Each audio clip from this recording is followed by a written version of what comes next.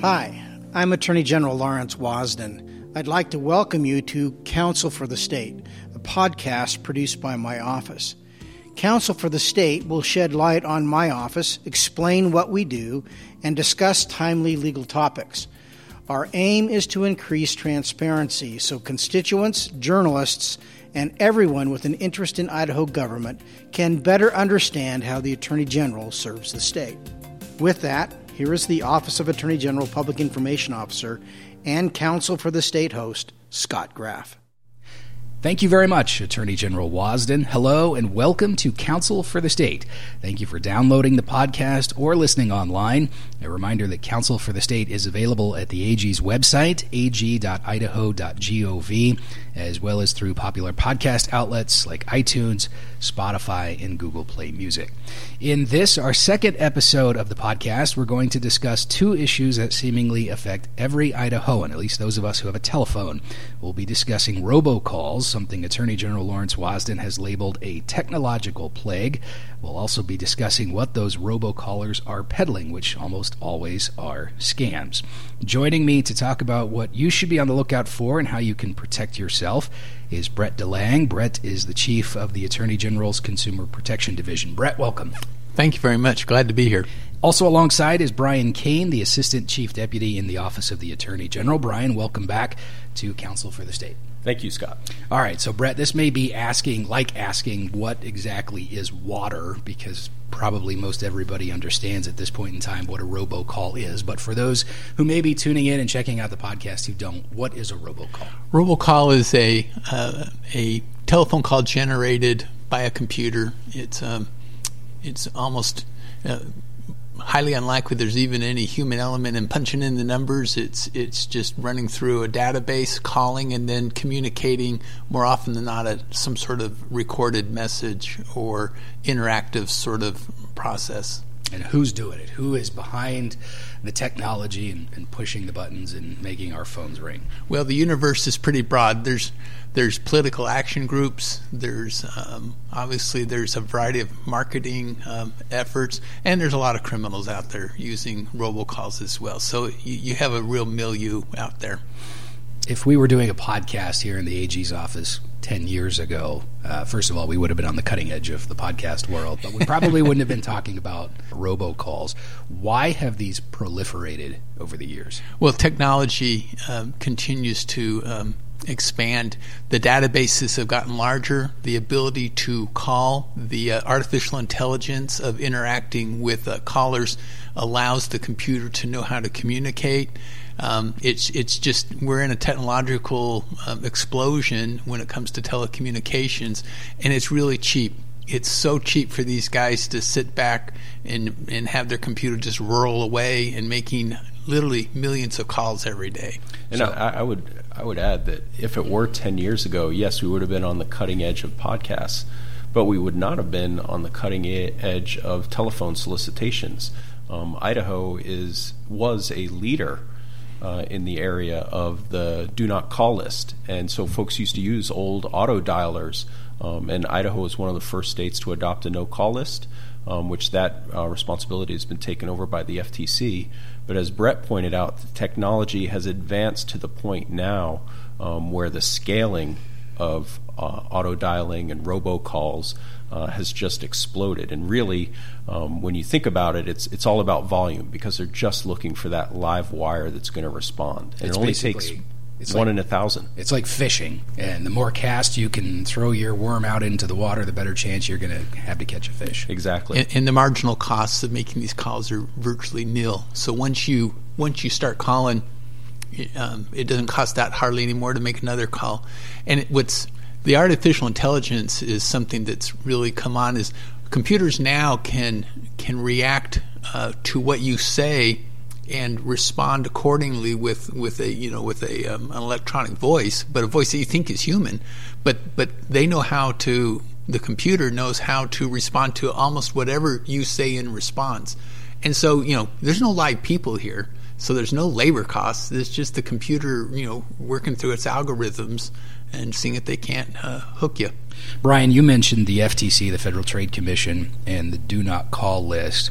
And Brett, when we have these discussions about robocalls with folks, that is one of the first questions people have.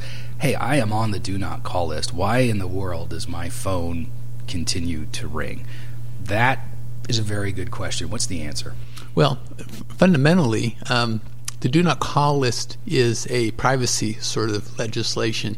And surprising as it may be to some of us, there are legitimate telemarketers out there who do want to obey the law, and they do. And if your number is on the do not call list, they're not going to call it. So the do not call list is meant to reduce unwanted telephone calls, but it's not going to stop the con artist, and it's not going to stop the one who doesn't want to obey the law. And so in some ways, if you're on the do not call list and you're getting called and someone's trying to sell you something over the phone, that's a big red flag. These guys are crooks. They're not willing to obey the law.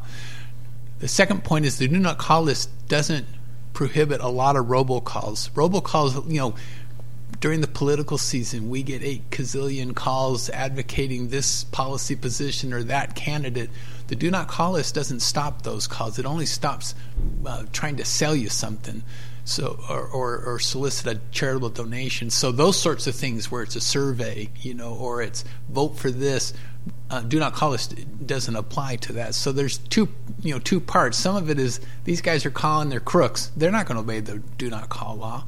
And secondly, a lot of these robocalls, at least, they're just advocating some sort of political or other sort of policy position, and the do not call list doesn't apply to that. I got 2 phones sitting in front of me. We'll play some voicemails that I have kept, and I would guess probably 50-50 that the phone actually rings while we're taping the podcast here. Sure. A scam call. The over-under. Brian was in my office a few days ago, and we were talking about the things that we would like to touch on in this podcast, and I had to say, excuse me, and I had to reach over and mute my phone because I was getting a robocall from Fort Mill, South Carolina. So, Brian, one of the pieces of audio that we will play, you sent from a family member, I believe, had forwarded it to you. Who gets these calls? So I think that just about everybody gets these calls, but I think that they kind of target folks, and they're looking at specific demographics. And so with this first example, I think that it'll be evident once you hear the call who they're targeting. And so let's hear the audio, and then we can talk about that. Social Security number has been suspended because there's a legal enforcement action filed on your Social Security number for fraudulent activities. Kindly call back at the earliest possible on our number before we begin with the legal proceedings. The number is 310-35989. So as you can tell, this is a scam that they're trying to target folks using their Social Security numbers. And a lot of times, these will target folks that may be eligible or may fall into a demographic that's eligible for certain government benefits because the Social Security number is tied to that. But there are a couple of things that really jump out at you when you hear that call. Number one, your Social Security number doesn't get suspended, right? That's just something that doesn't happen. You're assigned a Social Security number at birth. It is yours for the entirety of your life. And there's nothing that says, your Social Security number is suspended and you're not going to be able to use it anymore. Number two, a lot of times when the government is taking an action against you, they don't call you. You're going to receive a letter in the mail. It's going to be by certified mail, depending on the program.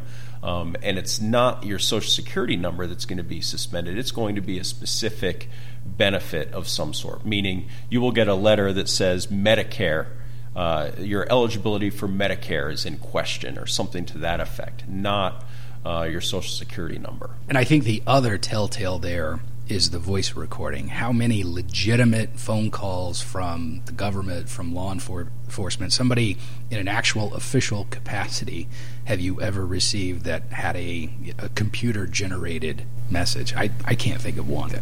The con artist knows there's an asymmetrical relationship here. They know who you are. You have no idea who they are. and they're preying, hopefully, upon someone's fear of, I can't afford to lose my Social Security, I better do something. Or maybe, maybe we'll talk about a couple of these others. Maybe this really is the jury commissioner, and I forgot to go in and be a juror, and I don't want to get in trouble with, the sheriff. The message we have to tell people is you cannot respond to someone who calls you because you just don't know who it is. They may say they're the IRS. They may say they're the jury or the sheriff or the power company. They're not.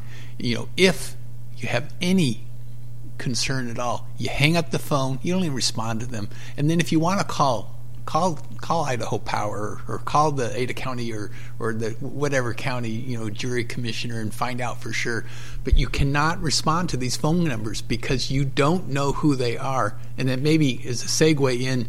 You may think you know because you've got caller ID and it shows a Idaho area code of 208. More likely than not, that's been spoofed. It's a fake number. It has nothing to do with where the call came from.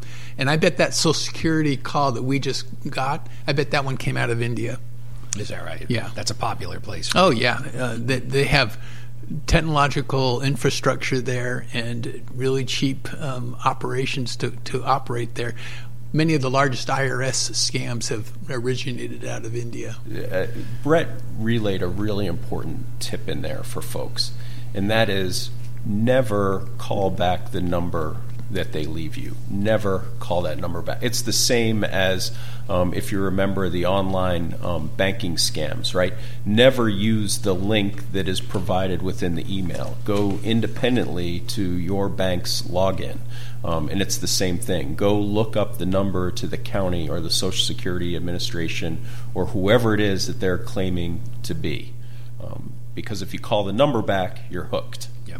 And we'll spend most of the second half of the podcast today talking about some of the specific scams and what to do to protect yourself. But returning to the topic of robocalls, Brett, you've done a lot of media interviews on this particular topic and talk about how you conduct your business on the phone when a call like this comes in. I would like you to share that for folks. I just don't answer the call if it's a phone number that shows up on my phone. That's the unfortunate place we find ourselves in. But if I get a phone call and a name doesn't show up, that means it's not recognized in my contacts on my phone. And that means I don't know who's calling me. And that number is not reliable. I don't know that really is a 208 number. Now, I recognize for some persons, some small, perhaps if you're a business person or there may be circumstances where you may feel like you have to answer the call. Then you have to answer the call. But at least for the DeLange family, if it's just a phone number, we don't even answer the phone. If it's important enough, they'll leave a message, and then we can decide whether to return the call or not.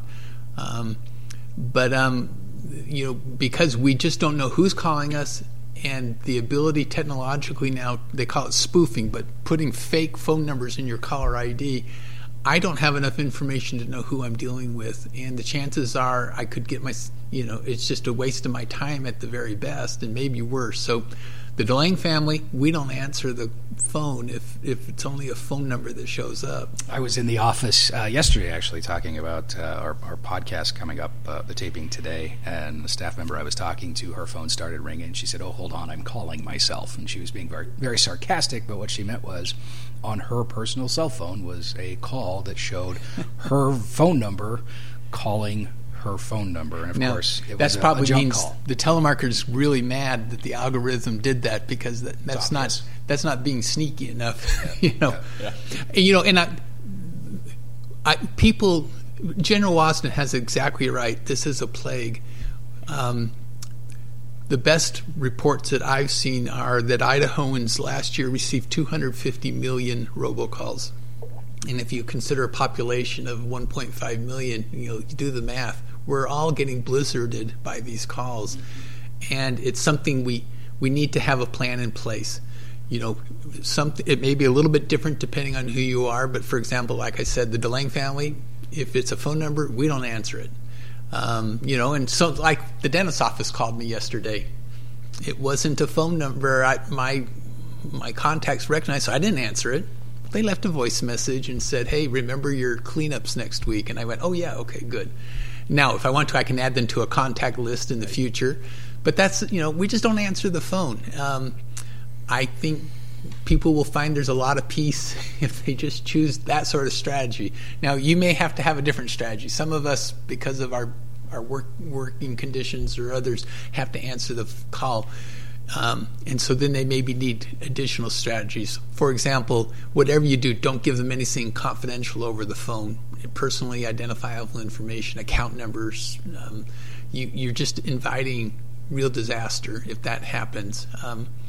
But people, 250 million calls we can't ignore. We need to have some strategies in place to protect ourselves and our families, and making sure our parents understand this, our children understand this, so that we can do the best to protect ourselves. And one step I have taken is to, and you sort of touched on this, is to expand my contact list. I put people in now that might only call 2 or 3 times a year, but it could be an important call. We have an older neighbor in the neighborhood who sometimes needs a hand every now and then, and I've gotten to the point where I recognized his number, but I needed to put it in my phone, so I recognize it every single time in case I needed to quickly help, or there was an emergency in a pharmacy or a dentist or a doctor, so you can pick up those calls if you need to. Brian, I don't know if this is something you want to tackle or not, but Attorney General Wasden and other state AGs are taking some steps here to try and urge the federal government to begin chipping away at this and sort of leveling the playing field. What kind of steps are they taking? So currently, right now, we're joining in with other states to ask the FTC to take a closer look at some of this activity and what it can do to regulate it, particularly in the area of robocalls and a number of unsolicited sort of phone call areas.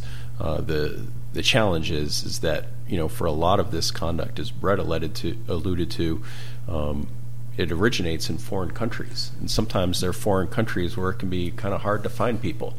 And so I think that yes, we're working with the FTC, but this might be a bigger problem than asking for government to necessarily solve it. We may have to be part of the solution and an active part of that solution as well.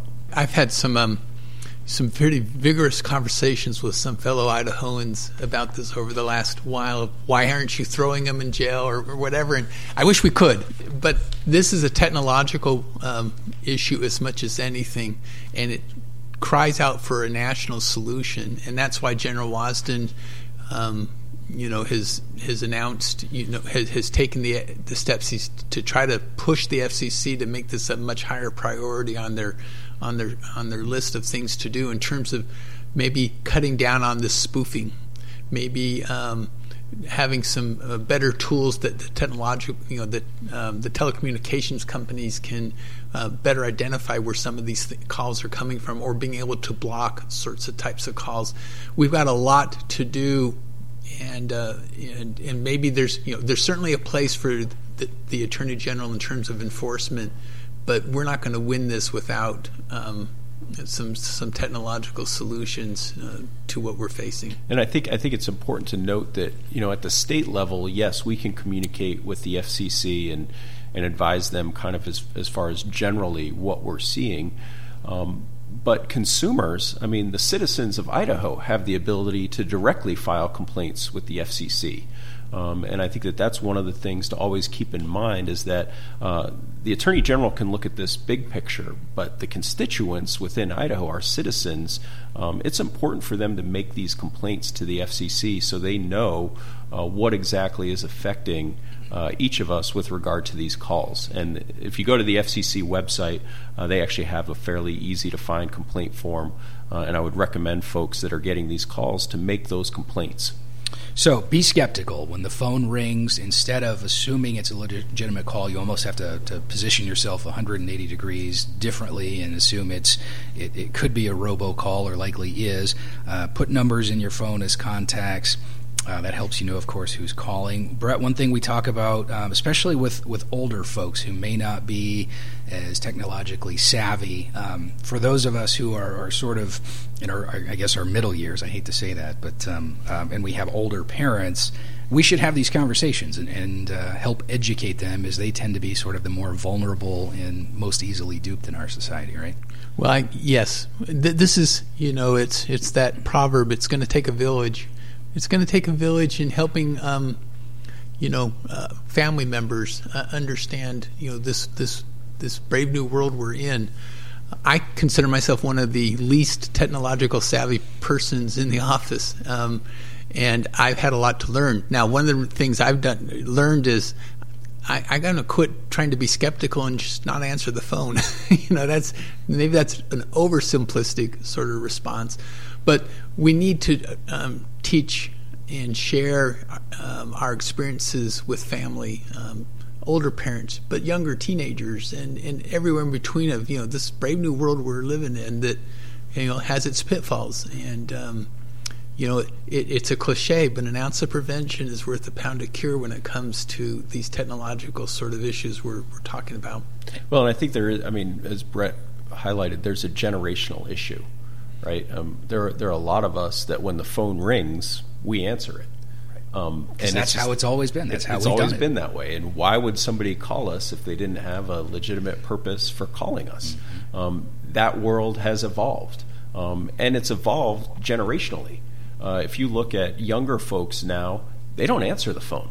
And I'm sure that several of our listeners have called somebody and received a text in response that said, "Were you trying to call me?" for example. Mm-hmm. And the answer is, well, wasn't the phone call obvious enough? But apparently, apparently our younger generation is already protecting themselves against these calls by sending the checkup message of, "Were you actually trying to call me?" I was trying to think as we prepped for this, have you ever in your lives remembered such a technological disadvantage where something like this, especially in terms of our privacy, was so one-sided? We just don't, as consumers, have a way really to protect ourselves outside of just not answering the phone call. Well, this has evolved. I started in the office 28 years ago, and at that time, telemarketers would call you, and even then, you're at a significant disadvantage because you really don't know who's calling on the other end. And then when they tell you, it sounds like a great name. This is so and so from, I don't know, Save the Whales. And you're like, well, that sounds like a good thing to do. You don't know that, right? And then they claim your donation will help save the whales. Well, you really don't know that. We need to understand these asymmetrical relationships better. Technology has changed, but the core problems underneath it, not knowing really who you're dealing with, not really knowing what they're going to do, it has remained, and that's increased in a variety of ways with the technological advancements that have been achieved. But fundamentally, we need to understand they're pushing us to do something quick because time is our benefit. It's if they can get you to be fearful of a IRS, then you act hastily.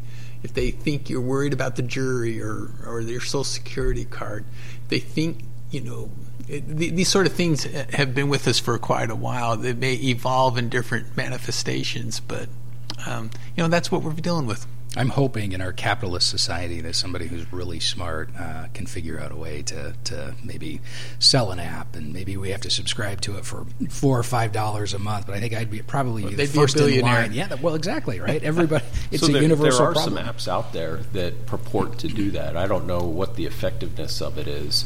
And even as you look at the different evolutions of, for example, the iPhone, they're getting, as Brett mentioned earlier, when you start thinking about artificial intelligence, the phone, the iPhone, for example, and I'm sure that the Android as well does this, but it's saying, do you want to block this caller when you get a phone call from an unknown number? Right. And then I think it also, to some degree, is getting to the point where it starts generating kind of auto block lists. And I think that's, so you're right on the right track, right?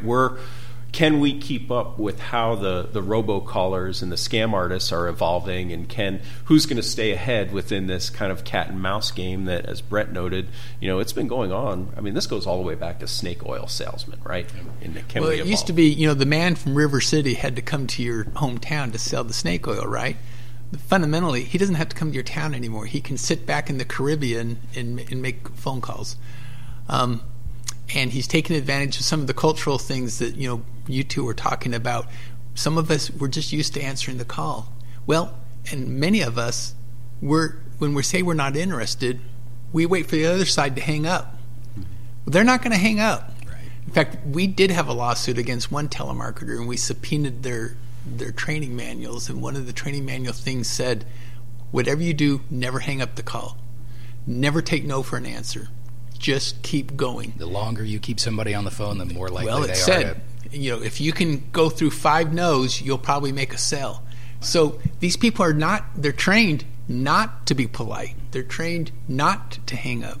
They're preying upon people's, sense of decency that most people are like, well, I've told them no, now it's his or her turn to hang up. Well, they're not going to. There's nothing wrong with hanging up on a scammer who's trying to get into your And there's nothing wrong in Absolutely. answering. There's nothing wrong in hanging up. There's nothing wrong in just not answering. It's your time. It's your phone. You don't have to answer it. Just because someone calls you doesn't mean you have to answer it. Well, and plus they're trying to scam you. So Exactly. Yep. What common courtesy do they deserve at that point? Let's shift gears a little bit and talk about something that is very closely related to robocalls, and that, of course, are the scams that once they have you, they are trying to pitch you on. A lot of these, Brett, we've touched on this a little bit, they're called imposter scams. What is exactly an imposter scam? Well, they're purporting to be someone of authority. Some of the ones that have made their way most recently that we just finished the tax season, the IRS scam. That one has been around a long time. It must be successful. These crooks don't do something unsuccessful, and it's not going away. And it's, pretending to be the IRS. And taxes are so complicated these days. Who doesn't think, maybe I did mess up on my, maybe I did mess up my taxes some and I'm short. I guess, and who wants to deal with the IRS? No one does. So some of us, again, saying, I'll just get rid of it, because they're not going to ask for a lot of money. They're going to ask for $800, $900, which that's a lot for some. But we're not talking thousands, but they know they can get so many people to fork over $900. They've made a good killing for the day. So it could be the power company. We're going to turn your utilities off. You didn't pay your bill in time. Or it could be another one I think is pretty nefarious is the jury commissioner one, where you didn't show up for jury service. And, we all could probably think, gee, maybe I threw that out, and maybe I threw that envelope out when I was throwing away all the other, mail, and I overlooked it. And man, maybe I was supposed to be.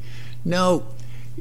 Jury commissioner's not going to call you up and demand money for not showing up. You'll get a writing if that really is the case. But again, if you're concerned enough, you can call. But these are, again, they're scams pretending to be someone else that they're not, and generally someone in authority to do something bad to you, whether it's arrest or shutting off your utilities or freezing your computer or something like that. We have another example here. 24 working hours. And once it get expired, after that you will be taken under custody by the local cops, as there are 4 serious allegations pressed on your name at this moment. We would request you to get back to us, so that we can discuss about this case, before taking any legal action against you. The number to reach us is 786-217. So obviously another telltale sign there. That was a recorded voice, computer generated. Yeah, you could. And someone referring to law enforcement as the cops. Yeah, that to me sounded like something that was that's written coming by out of somebody. India. Yeah. I mean, some of their English perhaps gives some of them away. Most of them no, but cops. That's a. But there are several kind of telltale signs there, right? You've got a computer-generated voice. I mean, it's very clear that voice is automated. And if you receive that call in Idaho, for example, Google the area code, right? When they give you the number, if you Google the 786 area code referenced in that, it goes to Florida. And so if you've got an Idaho problem, why would Florida be calling you? That makes no sense. And I think that, one of the things to be aware of is that, as Brett alluded to, It may be originating in India, and they've spoofed a Florida area code. That's probably what's happened. And I think that's the other key here. And, in these sorts of things, you don't receive phone calls from the government. Usually you receive letters or notices from the government. It's rarely, if ever, a phone call. And if a phone call occurs, it's because you have already initiated some process that was originated through a letter or a notice. The IRS is a perfect example. If you mess up on your taxes, you will get a letter from the IRS saying, this is the mistake you made on your taxes, here is the amount you owe, and here is the process if you disagree with what we say about your taxes. And sometimes, in fact, Brett, one of our most recent press releases on this particular topic was, the scams come in over the phone, but sometimes they also show up in the mailbox. We say, the government will contact you in writing via the mail, and scammers now sometimes will send fraudulent mailings. We had taxpayers, I believe, in Kamei and Middleton recently who received fraudulent tax information. They were, smart enough to reach out, I think perhaps over the telephone, and call the local county people or the state people and say, is this legitimate? And of course it was not, and they saved themselves a whole lot of angst. But the point being, it's not just phone. You have to be skeptical when you go to the mailbox as well. I think that's right. It's the unfortunate world we live in. It's a global one, and there's. Bottom line is there's very sophisticated, organized criminal organizations that are making a lot of money. I mean, they wouldn't be doing this if they weren't making money. And they're very sophisticated in the sort of computers, the algorithms, the artificial intelligence they use. And so, our best defense is not acting hastily. For the calls, you can choose whatever, but if you just don't answer it. But, if you get something in writing, you can take the time to call up the Idaho State Tax Commission or the county, if depending, and saying, I got this letter, what's this all about? And let them tell you. You don't want to call the number that's on the mailing necessarily, because that probably is a bogus number if it's a fraudulent mailing. So again, an imposter scam, when someone contacts you pretending to be somebody else. It could be there's the grandparent scam, of course, the IRS scam, Social Security number scam, Idaho Power, other utilities. Be on the lookout. Be very skeptical if you get a contact from the power company saying we're going to turn off your power unless you immediately pay us. And this is another thing, in the form of a very peculiar form of payment, like an iTunes card. When have you ever paid a legitimate bill with an iTunes card? Or a prepaid Visa card. You just don't do that. No, you don't. That's a red flag. Another one is Microsoft. People purporting to be from Microsoft and saying we've detected that your computer's got a virus or something, and let us fix it for you. They're just crooks. And one more we'll quickly briefly mention before we wrap up here, the new One Ring phone scam. This is proliferating. The FTC is warning folks nationwide about this. Scammers will use international numbers from regions that also begin with 3-digit codes. 232 goes to Sierra Leone. 809, for instance, goes to the Dominican Republic. What happens is your phone rings one time and then it stops, and the scammer's goal is to get you to call back. And when you do that, if you do that, you risk being connected to a phone number outside the U.S. You may be charged a large fee for connecting, along with the significant per-minute fees that go with those calls sometime.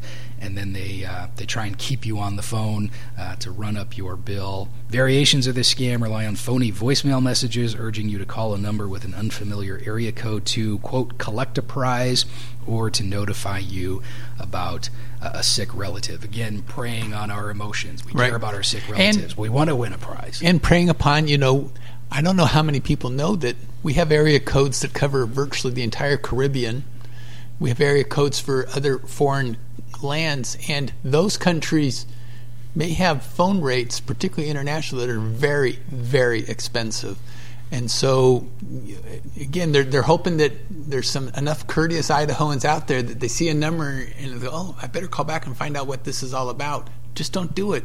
If they're not willing to give you a voice message, there's no reason to call back a number that just that glipped. I got a call from Egypt last week. at least the area code said it was from Egypt.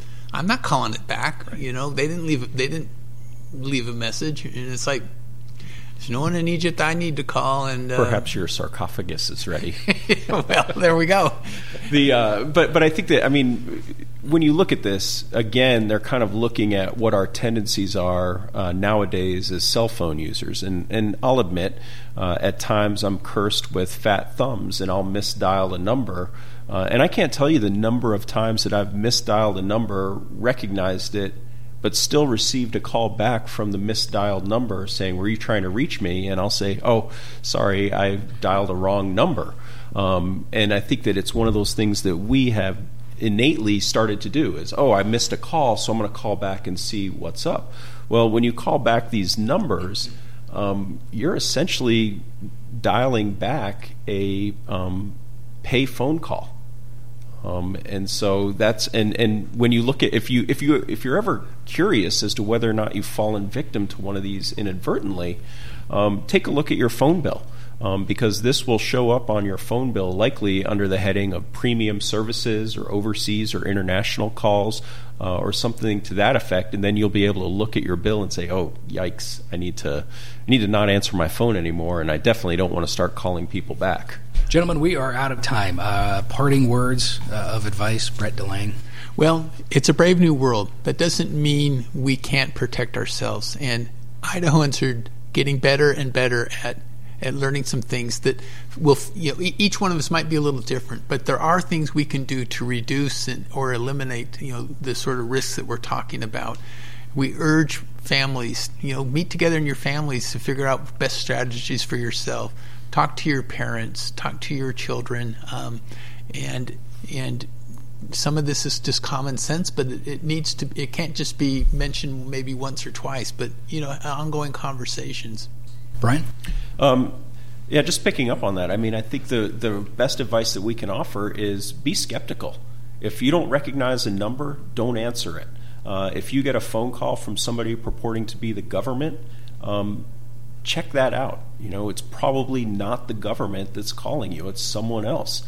And then finally, guard yourself and guard your fellow citizens. Whenever you become aware of these sorts of phone calls, make the complaint to the FCC and get that information out there so that other folks can benefit from it, and hopefully we can get the tools necessary to go after these folks and hopefully get some peace and quiet at the dinner table. And one thing I would say, part of my job is distributing information to press. Keep an eye on local press and statewide press here in the state of Idaho, because that's one of the main avenues for finding out the latest scams that may be affecting Idahoans.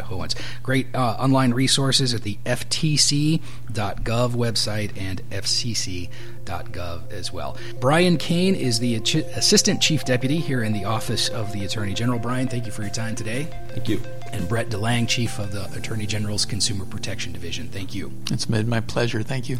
And thank you for joining us for Counsel for the State. Remember, Counsel for the State will be archived at ag.idaho.gov.